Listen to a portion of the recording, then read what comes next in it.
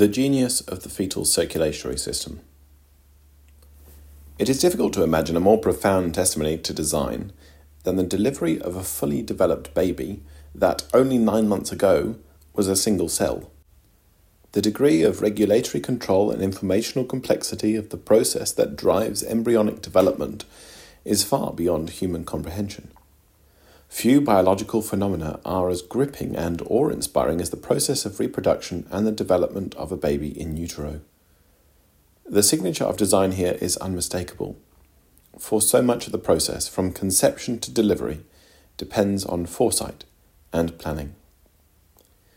During gestation, an unborn child is fully dependent for its oxygen supply upon the flow of maternal blood through the placenta and umbilical cord. This must change upon birth. The newborn needs oxygen immediately, and, moreover, the flow of blood in the umbilical vein must immediately be turned off. The changes that need to take place in the baby's lungs and heart must happen rapidly, or the consequence will be fatal. Before looking at the changes that must occur at birth, here is a brief outline of the function of the heart.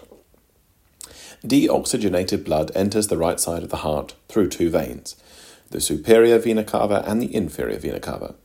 The superior vena cava brings deoxygenated blood from the upper body, and the inferior vena cava brings deoxygenated blood from the lower body.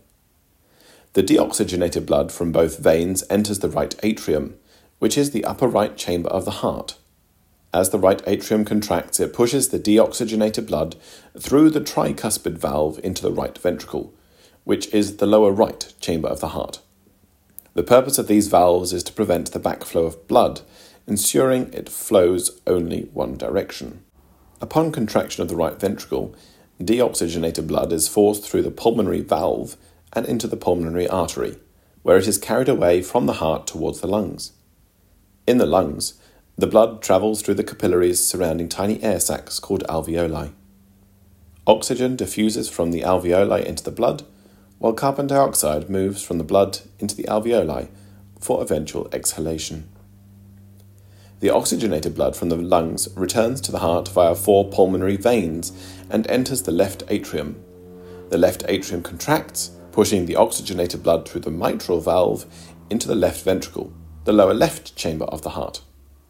A forceful contraction of the left ventricle pumps the oxygenated blood through the aortic valve and into the aorta, the main artery of the body. The aorta carries the oxygenated blood away from the heart and distributes it to various organs and tissues throughout the body, through small arteries, and where it deposits oxygen and nutrients. As the oxygen is used up and waste products like carbon dioxide are produced, the blood becomes deoxygenated again and returns to the heart to repeat the cycle.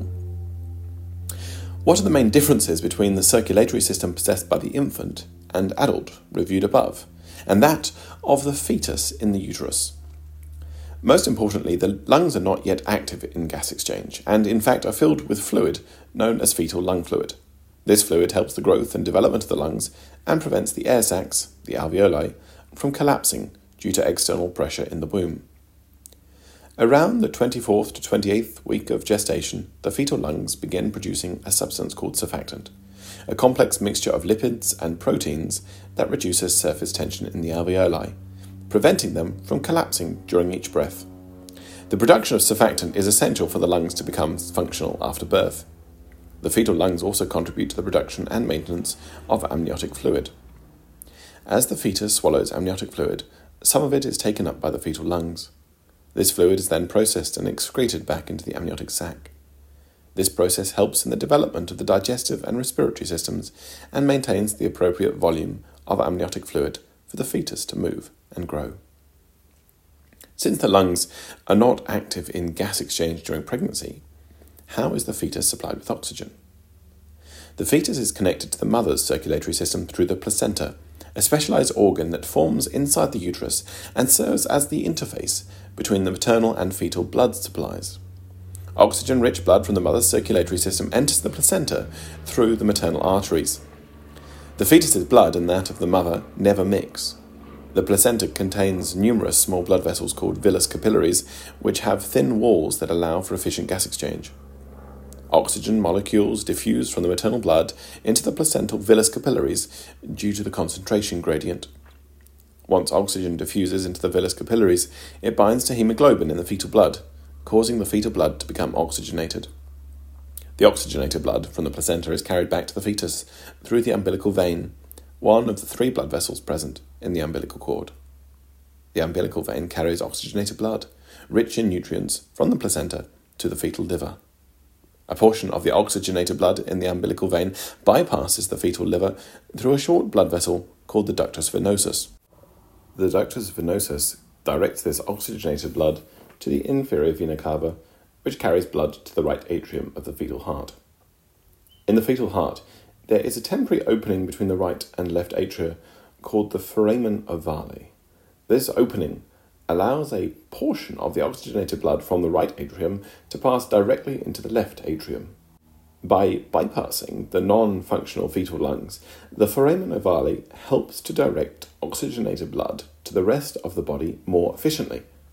The oxygenated blood that flows into the right ventricle is pumped into the pulmonary artery.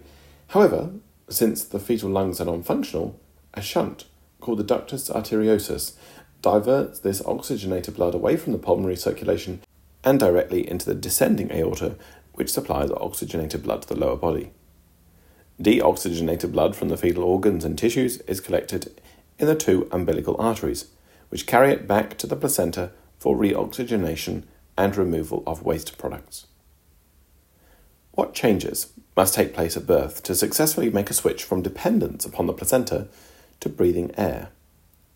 The first major change pertains to the lungs, which remain collapsed and inactive until birth.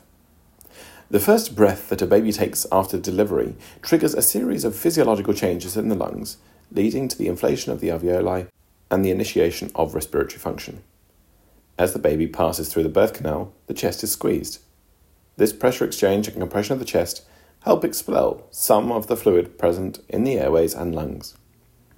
As the baby emerges into the outside world, there are significant changes in the level of carbon dioxide and oxygen in its bloodstream. During labour, the baby continues to receive oxygen from the mother's placenta. After birth, however, the placental circulation is cut off, leading to a decrease in oxygen supply. This decrease in oxygen levels and the accumulation of carbon dioxide in the bloodstream are sensed by specialized chemoreceptors in the baby's body. As the baby encounters the cold air and the environment, its skin and nerve endings are stimulated, leading to reflexive responses, including gasping and taking the first breath. Stretch receptors in the lungs signal to the brainstem, which in turn inhibits the respiratory centers that control breathing. This reflex prevents excessive expansion of the lungs and maintains proper lung function.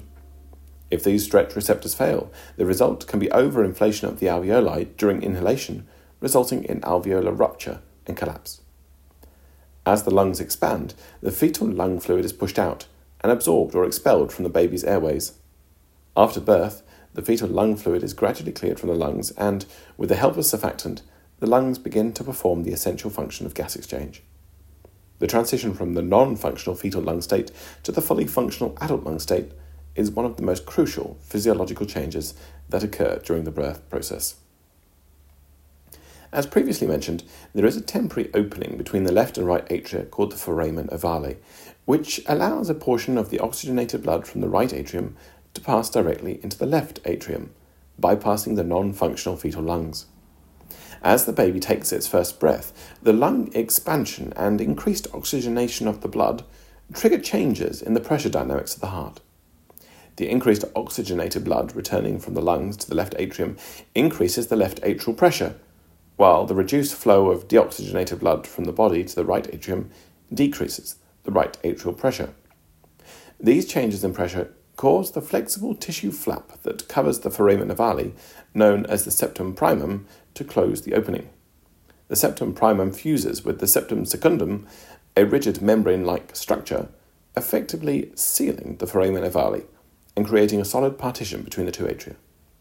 This separation prevents the mixing of oxygenated and deoxygenated blood, ensuring that all blood flows through the pulmonary circulation to be oxygenated by the lungs. As described in the foregoing, the ductus arteriosus is a short blood vessel that connects the pulmonary artery to the descending aorta, bypassing the non-functional fetal lungs. This shunt allows a portion of the blood leaving the right ventricle to flow directly into the systemic circulation.